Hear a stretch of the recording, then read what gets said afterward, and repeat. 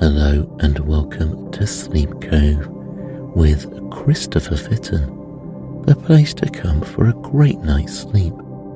Please listen to this recording in a place where you can safely go to sleep. Hi everyone. With Chinese New Year upon us, I've decided to read a classic Chinese tale. It's called The Feast of the Lanterns.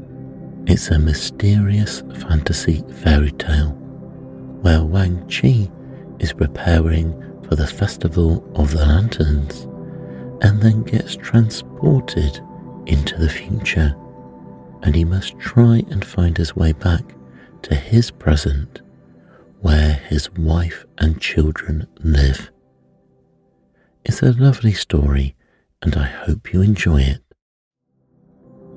And let's begin. The Feast of the Lanterns. Wang Chi was only a poor man, but he had a wife and children to love, and they made him so happy that he would not have changed places with the emperor himself. He worked in the fields all day, and at night his wife always had a bowl of rice ready for his supper, and sometimes for a treat she made him some bean soup or gave him a little dish of fried pork. But they could not afford pork very often. He generally had to be content with rice. One morning, as he was setting off to work, his wife sent Hang Chung, his son, running after him to ask him to bring home some firewood. I shall have to go up into the mountains for it at noon, he said. Go and bring me my axe, Hang Chung. Hang Chung ran for his father's axe, and Ho Sing Ko, his little sister, came out of the cottage with him. Remember, it is the Feast of Lanterns tonight, Father, she said. Don't fall asleep upon the mountain. We want you to come back and light them for us. She had a lantern in the shape of a fish, painted red, black and yellow, and Hang Chung had a big round one, all bright crimson, to carry in the procession. And besides that, there were 2 large lanterns to be hung outside the cottage as soon as it grew dark. Wang Chi was not likely to forget the Feast of Lanterns, for the children had talked of nothing else for a month, and he promised to come home as early as he could. At noontide, when his fellow labourers gave up working and sat down to rest and eat, Wang Chi took his axe and went up the mountain slope to find a small tree he might cut down for fuel. He walked a long way and at last saw one growing at the mouth of a cave. This will be just the thing, he said to himself. But before striking the first blow, he peeped into the cave to see if it were empty. To his surprise, 2 older men with long white beards were sitting inside playing chess as quietly as mice, with their eyes fixed on the chessboard.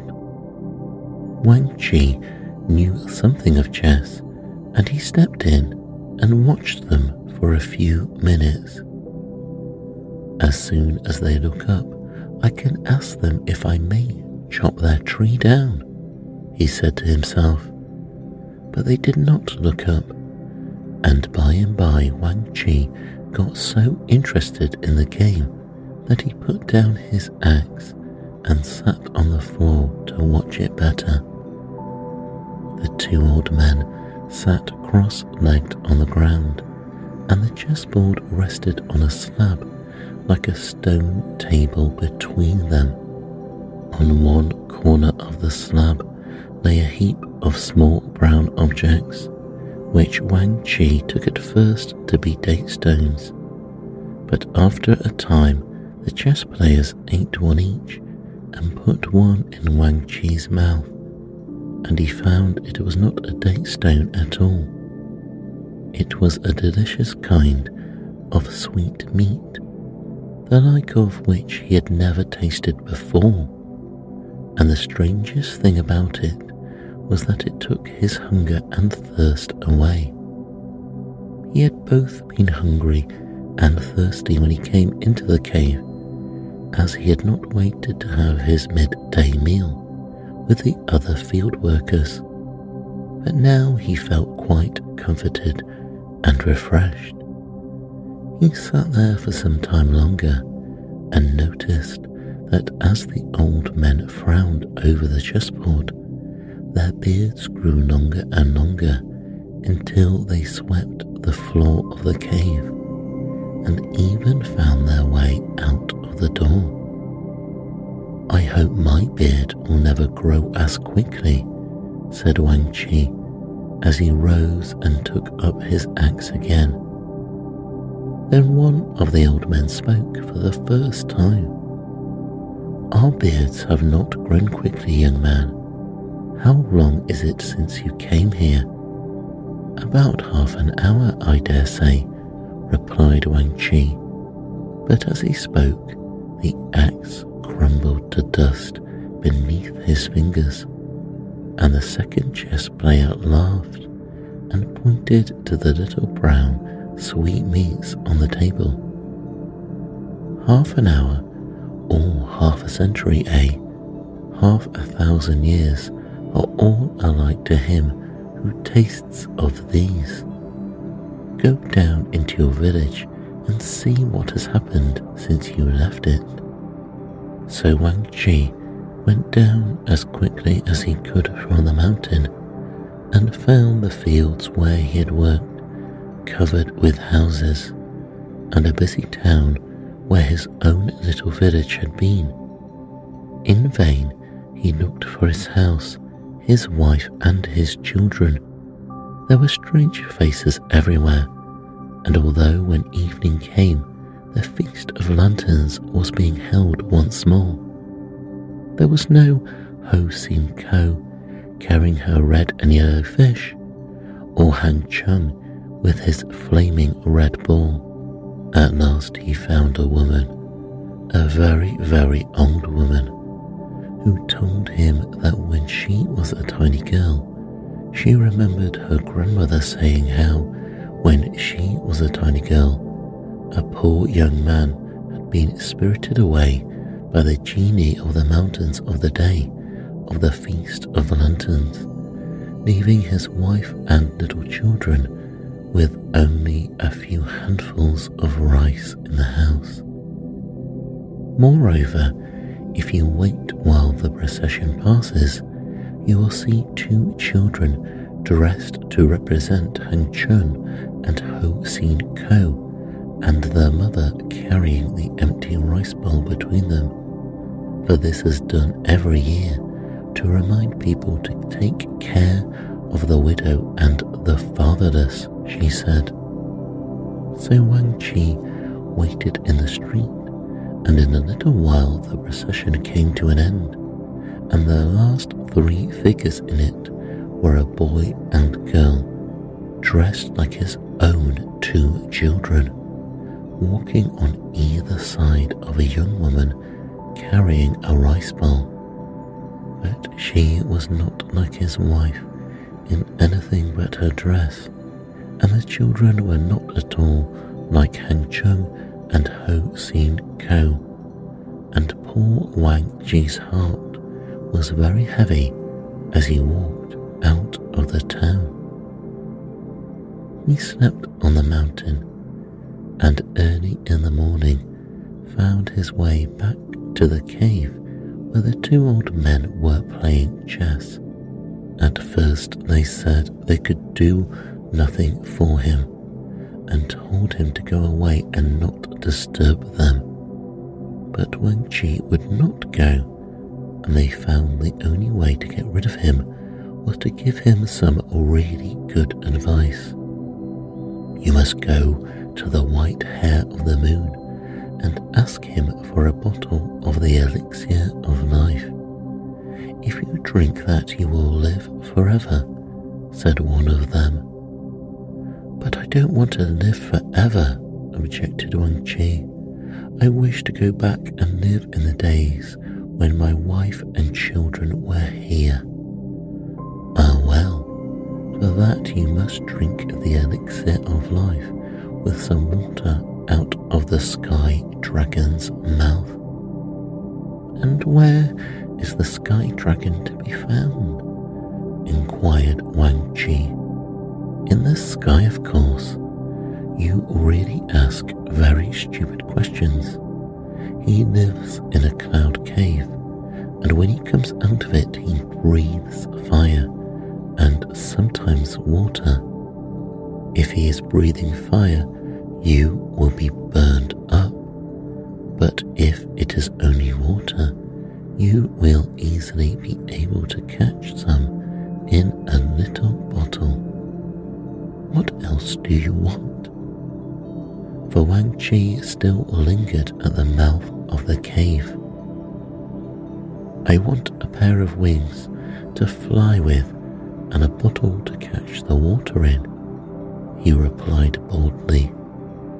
So they gave him a little bottle, and before he had time to say thank you, a white crane came sailing past and lighted up the ground close to the cave. The crane will take you wherever you like, said the old men. Go now and leave us in peace. So Wang Chi sat on the white crane's back and was taken up and up through the sky to the cloud cave where the sky dragon lived. And the dragon had the head of a camel, the horns of a deer, the eyes of a rabbit, the ears of a cow and claws of a hawk. Besides this, he had whiskers and a beard, and in his beard was a bright pearl. All these things show that he was a real, genuine dragon, and if you ever met a dragon who is not exactly like this, you will know he is only a make-believe one. Wang Chi felt rather frightened when he perceived the cave in the distance, and if it had not been for the thought of seeing his wife again and his little boy and girl, he would have been glad to turn back. While he was far away, the cloud cave looked like a dark hole in the midst of a soft woolly mass, such as one sees in the sky on an April day. But as he came nearer, he found the cloud was as hard as a rock and covered with a kind of dry white grass. When he got there, he sat down on a tuft of grass near the cave and considered what he should do next. The first thing was, of course, to bring the dragon out, and the next to make him breathe water instead of fire. I have it, cried Wang Chi at last, and he nodded his head so many times that the little white crane expected to see it fall off.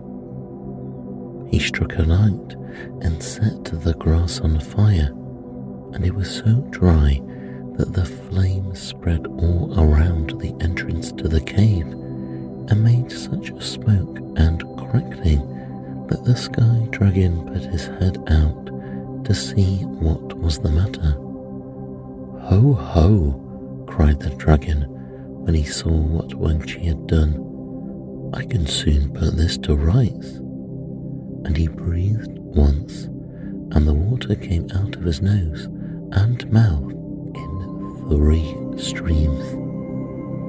But this was not enough to put the fire out. Then he breathed twice, and the water came out in 3 mighty rivers. And Wang Qi, who had taken care to fill his water bottle when the first stream began to flow, sailed away on the white crane's back as fast as he could go to escape being drowned. The rivers poured over the cloud rock until there was not a spark left to light, and rushed down through the sky into the sea below. Fortunately, the sea lay right underneath the dragon's cave, or he would have done some nice mischief. As it was, the people on the coast looked out across the water towards Japan and saw 3 inky black clouds stretching far into the sea. My word, there is a fine rainstorm out at sea, they said to each other. But of course it was nothing of the kind. It was only the sky dragon putting out the fire Wang Qi had kindled. Meanwhile, Wang Qi was on his way to the moon, and when he got there he went straight to the hut where the hare of the moon lived and knocked at the door. The hare was busy pounding the drugs which make up the elixir of life, but he had left his work and opened the door and invited Wang Qi to come in. He was not ugly like the dragon. His fur was quite white and soft and glossy, and he had lovely, gentle brown eyes. The hare of the moon lives 1,000 years, as you know, and when he is 500 years old, he changes his colour from brown to white and becomes, if possible, better-tempered and nicer than he was before. As soon as he heard what Wang Qi wanted, he opened 2 windows at the back of the hut and told him to look through each one of them in turn. "Tell me what you can see," said the hare, going back to the table where he was pounding the drugs. "I can see a great many houses and people," said Wang Qi, "and streets. Why, this is the town I was in yesterday, the one which has taken the place of my old village." Wang Qi stared and grew more and more puzzled. Here he was up in the moon, and yet he could have thrown a stone into the busy street of the Chinese town below his window. "How does it come here?" he stammered at last. "Oh, that is my secret," replied the wise old hare.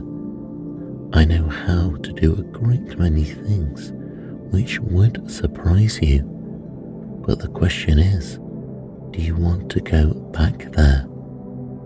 Wang Qi shook his head, then closed the window. "It is the window of the present, and look through the other, which is the window of the past."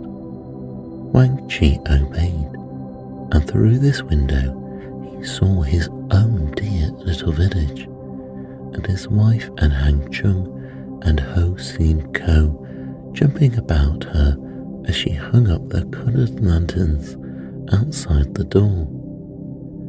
"Father won't be in time to light them for us after all," Hang Qi was saying. Wang Qi turned and looked eagerly at the white hare. "Let me go to them," he said. "I have got a bottle of water from the sky dragon's mouth, and—" "That's all right," said the white hare. "Give it to me." He opened the bottle and mixed the contents carefully with a few drops of the elixir of life, which was clear as crystal, and of which each drop shone like a diamond as he poured it in. "Now drink this," he said to Wang Qi, "and it will give you the power of living once more in the past as you desire." Wang Qi held out his hand and drank every drop. The moment he had done so, the window grew larger and he saw some steps leading from it down into the village street. Thanking the hare, he rushed through it and ran towards his own house, arriving in time to take from his wife's hand the taper with which she was about to light the red and yellow lanterns which swung over the door. "What has kept you so long, father? Where have you been?" asked Hang Chung, while little Ho Sin Ko wondered why he kissed and embraced them all so eagerly. But Wang Ji did not tell them his adventure just yet. Only when darkness fell and the Feast of Lanterns began, he took his part in it with a merry heart.